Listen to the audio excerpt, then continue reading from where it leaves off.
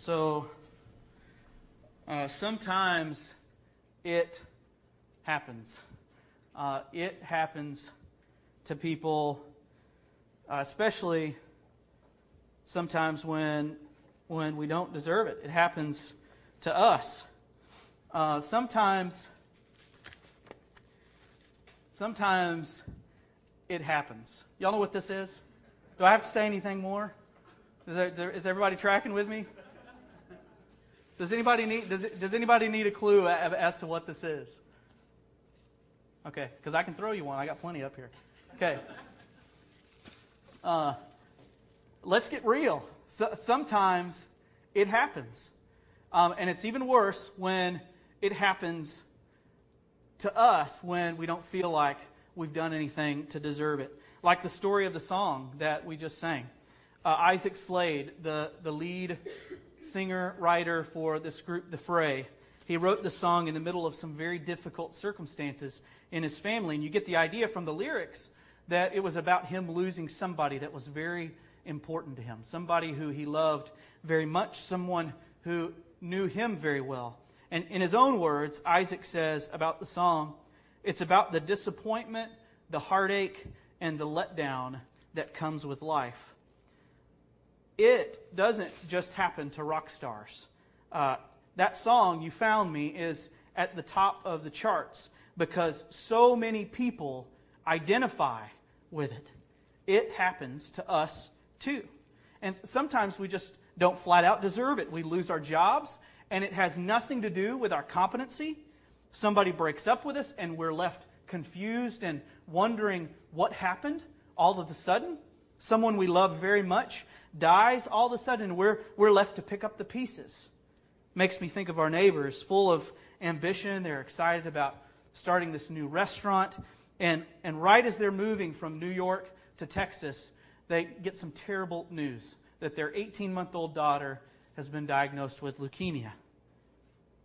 What did they do to deserve that? They're not perfect people by any means. None of us are. But what did they do to deserve that? Moreover, what did that little girl, what did Salamea do to deserve that?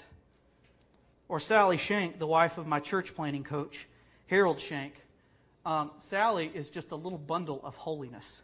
I don't know if you've ever met that kind of person, but she smiles every time you see her. I mean, she's about that tall, jet black hair. I mean, she's always just beaming. And it's not the fake churchy beaming. It's she's got some genuine joy, and I can tell kind of beaming. She cares about the things that God cares about. She is a very holy woman. She is faithful. She's the definition, the embodiment of saint. A couple of years ago, Sally was diagnosed with breast cancer, and she's been undergoing very painful treatments ever since. And for the rest of her life, she'll have to keep tabs on it. She's had to lose her hair and have terrible pain in her body. And she'll have to keep an eye on it for the rest of her life, even after she enters remission. Now, I can't think of a more pure person, a better person than Sally. What did Sally do to deserve that? Surely she's not perfect by any means, but what did she do to deserve it? Sometimes it happens to us when we don't deserve it. In fact, it's been happening this way for a long, long time. Job was a stand-up guy. He was the wealthiest man in his region. He lived in a pastoral culture and had thousands and thousands of animals. He had hundreds of servants. He had 10 kids. And to top it off, this very wealthy, influential man was also a really good guy. He had character. He was faithful to God. He cared about his kids being faithful to God. He was a good dad. He was generous and open-handed to people who were poor. To his servants, Job was a good man. And then the unimaginable happened. In the same day, he had 4 servants come to him with a look of dread on their faces. And the first one said, "I'm really sorry to tell you, but all your oxen and your donkey and the people that you had hired to care for them have been stolen and killed." The second one said, "All your sheep and all of your shepherds have been burned to death." And the third one came and said, all your camels have been stolen and your camel herders have been killed. The fourth one said, all your kids were in the same house and it collapsed on them and they died instantly. In an instant, Job had lost so much. He lost almost all of his family. He lost his financial security. What did Job do? He was a righteous man. What did Job do to deserve that? Sometimes it happens to good people who don't deserve it. And maybe you're in the middle of this kind of experience, or you know someone who is. There's a huge question to ask in the midst of these kind of circumstances. And it is, what do we do when it happens? How do we respond when it happens? All of us respond in one way or another, but perhaps it's really hard, especially in the moment, to reflect on, okay, how should I respond appropriately in the midst of this terrible suffering? And lots of us, myself included, we don't really take time to think through, how will I respond, anticipating suffering that might come into our lives, because inevitably it does, doesn't it? There are several ways that we respond when it hits the fan, for better or for worse. Maybe one of these is your default response of choice. Okay, option number one is to internalize it. We like to bottle it up, we hold our breath, and we just bury it deep, deep down inside. We want to be the strong one. We want to be the one who keeps it together.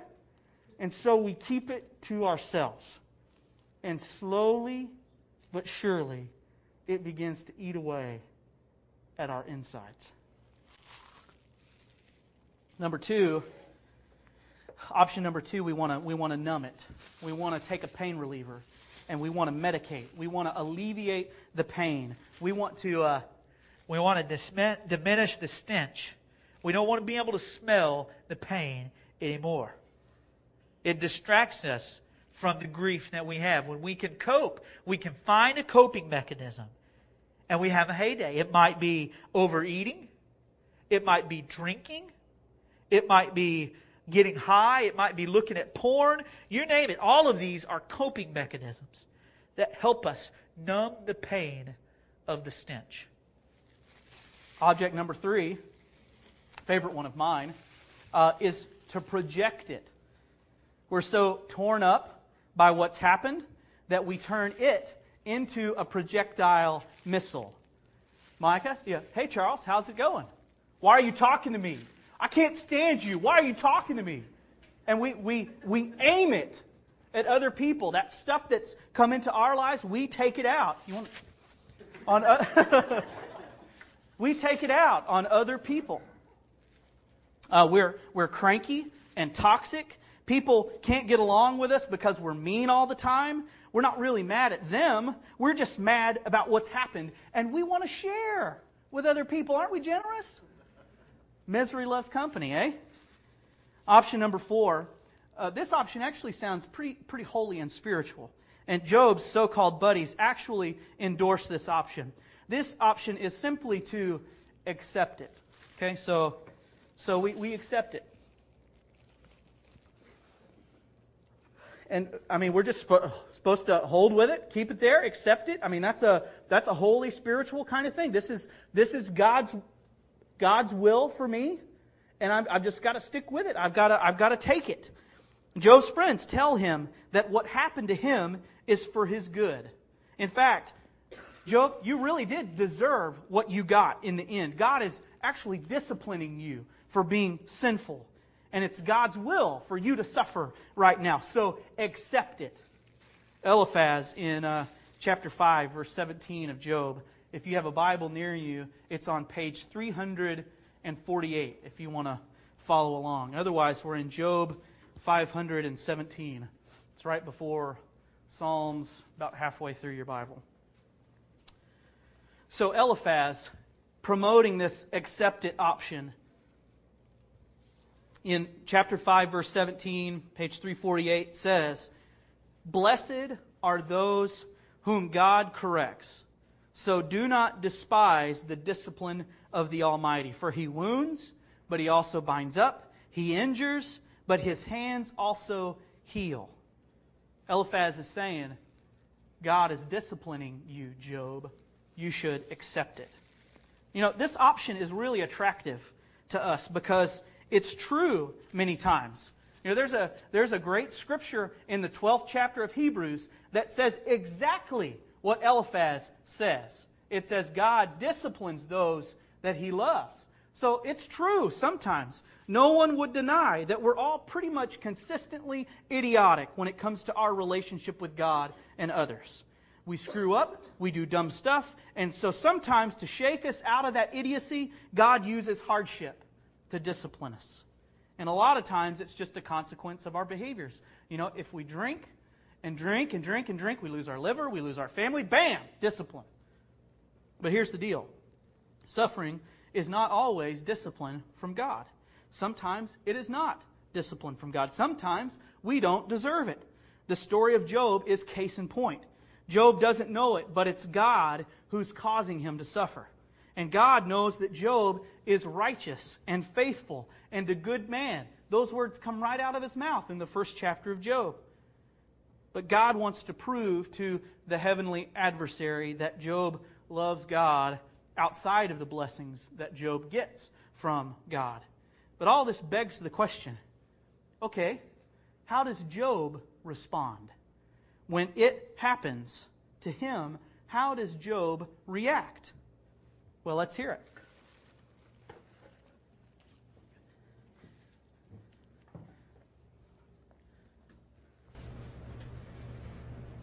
After this, Job opened his mouth and cursed the day of his birth.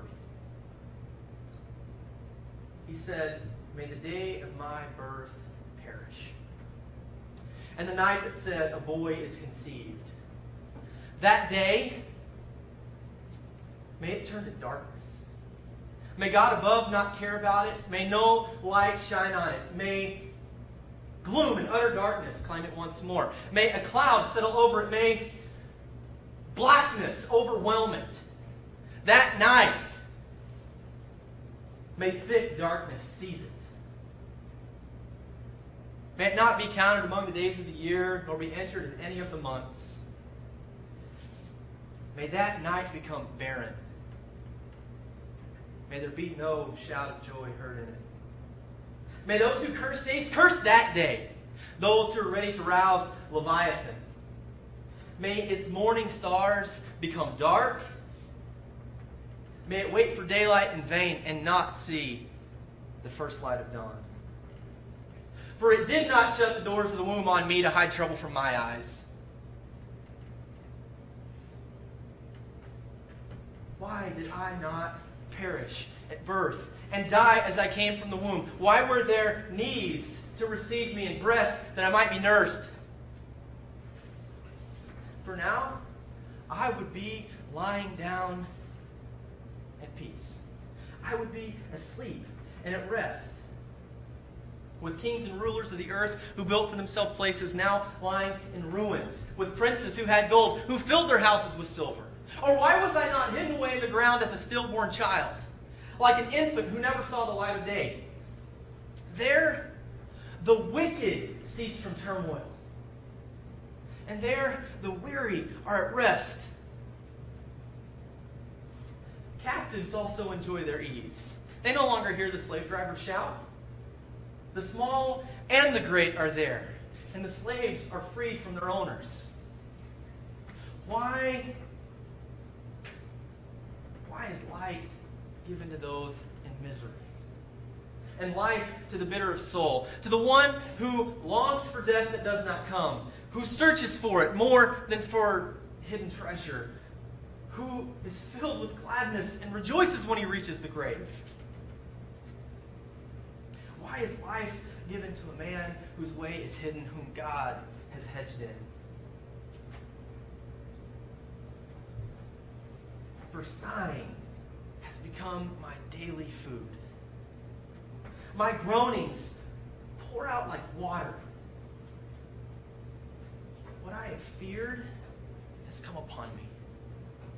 What dreaded has happened. I have no peace,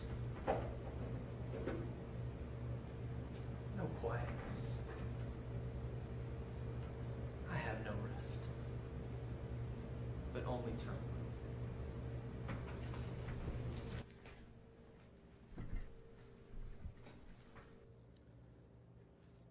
Some of you grew up going to Sunday school, and by Sunday school experiences, I'm referring to the kind as a kid where you can say two answers and they're pretty much acceptable for whatever question might come out of the Sunday school teacher's mouth.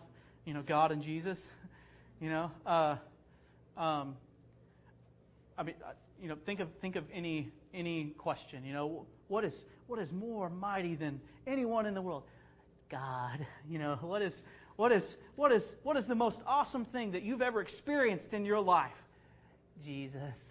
You know, just think about those Sunday school experiences and imagine if the Sunday school teacher had asked, now how should we respond when bad things happen to us for no good reason? Jesus. You know, doesn't really fit. But imagine if somebody like Micah stood up and said, you should tell God, this is so bad that the day I was born shouldn't even exist. And if that day just has to exist, then this is so bad that I should have just died right out of the birth canal. And then say, God, why do you even let people like me live in stuff like this that happens to them? Just save me the trouble. Why don't you, God? Can you imagine the look on people's faces? You know, if you said that in your Sunday school class growing up, you know, might be, you know, they might be appalled by that kind of reaction. He's got some gall. I mean, trying to tell God those kinds of things. Are you sure he could say that to God and get away with it? But Job gives us this fifth option for responding when it happens. And that is, let God have it. And by let God have it, I mean, let God have it. Job is really giving it to God, if you know what I mean. And it's not really like this. It's more like, I mean, he's giving it to God. He's letting God have it. And maybe you're wondering at this point, okay, so if we don't have the internalize option or the numb it or project it or accept it option or the let God have it option, then what is it? How do we respond? But what if letting God have it is really a legitimate response? What if letting God have it is a preferred response? Here's a few clues, I think, for why we can pick up on why we shouldn't be appalled at Job's response to God, but rather attracted to it. The first clue is found in chapter 1, verse 21 on page 346, where all of this has just happened to Job, and Job's response is, well, God gives, God takes away, may the name of the Lord be praised. Job responds with what we can see as very concrete faith in that situation. And it says that Job didn't sin by charging God with wrongdoing. But just a page later, here Job is on the other side of the book, letting God have it. Chapter 1 and chapter 3, they seem like opposite, contradicting responses. But what if they're not? What if faith has something to do with both of them? Another clue comes at the end of Job's story, page 368, chapter 42, verse 7. It says at the very end of the story, not to give too much away if you haven't gotten to the end yet, it says that Job had spoken of God what was right. Job had spoken rightly of God, and that his friends, like Eliphaz, had not. Now granted, it's hard to know what exactly his right speaking applies to, because Job does call God a criminal at one point in his little diatribe, and he does have a moment where he kind of submits and says, you know, you are God and I am not, and I'm satisfied with that. But at the least, it says that Job was not completely off his rocker when it came to approaching God. A stronger clue yet comes to us when we look at another part of the Scriptures, and that is the Psalms, just right after Job, the next page over. The Psalms are basically the worship songs of Israel. Did you know that 60% of the Psalms are lament psalms, akin to the very words that Job is uttering in Job chapter 3? 60%, 6 out of 10, more than one out of every 2 Psalms that you read is a song of complaint to God for stuff, for when it happens. Read the Psalms sometime, and you'll be able to tell for yourself. One of the strongest laments in the Psalms ends this way: darkness is my best friend. And that sounds a lot like Job's words in Job chapter 3. Another one says, how long, O Lord? How long are you going to hide your face from me? These are strong words for the Creator of the universe. You know, it's remarkable as we think about it. You know, perhaps lament or letting God have it is not the absence of faith. Perhaps lament is the very expression of faith in God. Think about it. Why even take the trouble to address God about stuff happening to us if we didn't believe that He had some power to do something about it? If you didn't have any faith when it happens, you wouldn't even bother talking to God about it.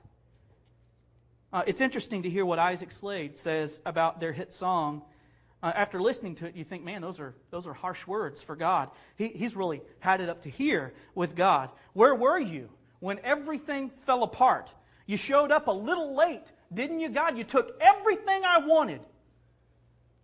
But when blogging about the song, he wrote, it demands so much of my faith to keep believing, to keep hoping in the unseen. Sometimes the tunnel has a light at the end, but usually they just look as black as night. This song is about that feeling and the hope that I still have buried deep in my chest. That song is not an expression of disbelief for Slade, but actually an expression of hope and faith. It is properly a lament song to God. One of my professors in seminary is a modern-day Job. His name is John Mark Hicks, and when he was 21, he lost his wife of 3 years, Sheila, to a blood clot that stopped her heart after surgery. Several years later, he was remarried, and they had several children. One of those children had a genetic disorder, and he died when he was a teenager. And several years after his teenage son died, his wife walked out and left. I mean, just boom, boom, boom. One thing after another. Bad stuff happening to this really godly, wonderful man. John Mark talks about how he began to read Job and Psalms in a new light. The songs of lament within those books became his prayers to God. He learned to lament in his circumstances, and it changed him. He was able to hold on to his relationship with God by letting God have it. He didn't get answers to his questions, but he encountered God in such a way that he was able to submit and say, you are God, I am not. I don't know the answers to this, but I'm going to trust you. I'm going to praise you. I'm going to continue to voice my complaints, even when it seems like there's just darkness all around me. And I'll encourage you today. If you're in the midst of it, if you're in the midst of it today, let God have it. Try that. Try that option. Let God have it. Because God can take it. God can handle your questions and your pain. God is big enough to take it. He can take it. Whether you've lost a relationship and somebody's walked out on you and you're confused as to why that's happened and you don't have answers and you don't understand, let God have it because God can take it. If you've lost your job and it doesn't make sense, because all of the people around you they don't seem to be as competent as you. They've still got their jobs. You're struggling to understand why you lost yours. Let God have it. Maybe somebody is sick in your life who you just, of all of the people in your life, why would that person be sick? Why would that person die? Why would they be experiencing suffering? Why would I be experiencing that kind of suffering? Let God have it, because God can take it. God is big enough to take it. And maybe we'll just end up finding God in the midst of that. Or God will find us. Let's have a time now where we can express our faith to God. Think about the it in your life that you need to let God have, and let that be on the forefront of your mind and at the center of your heart as we just give it to God in these following moments.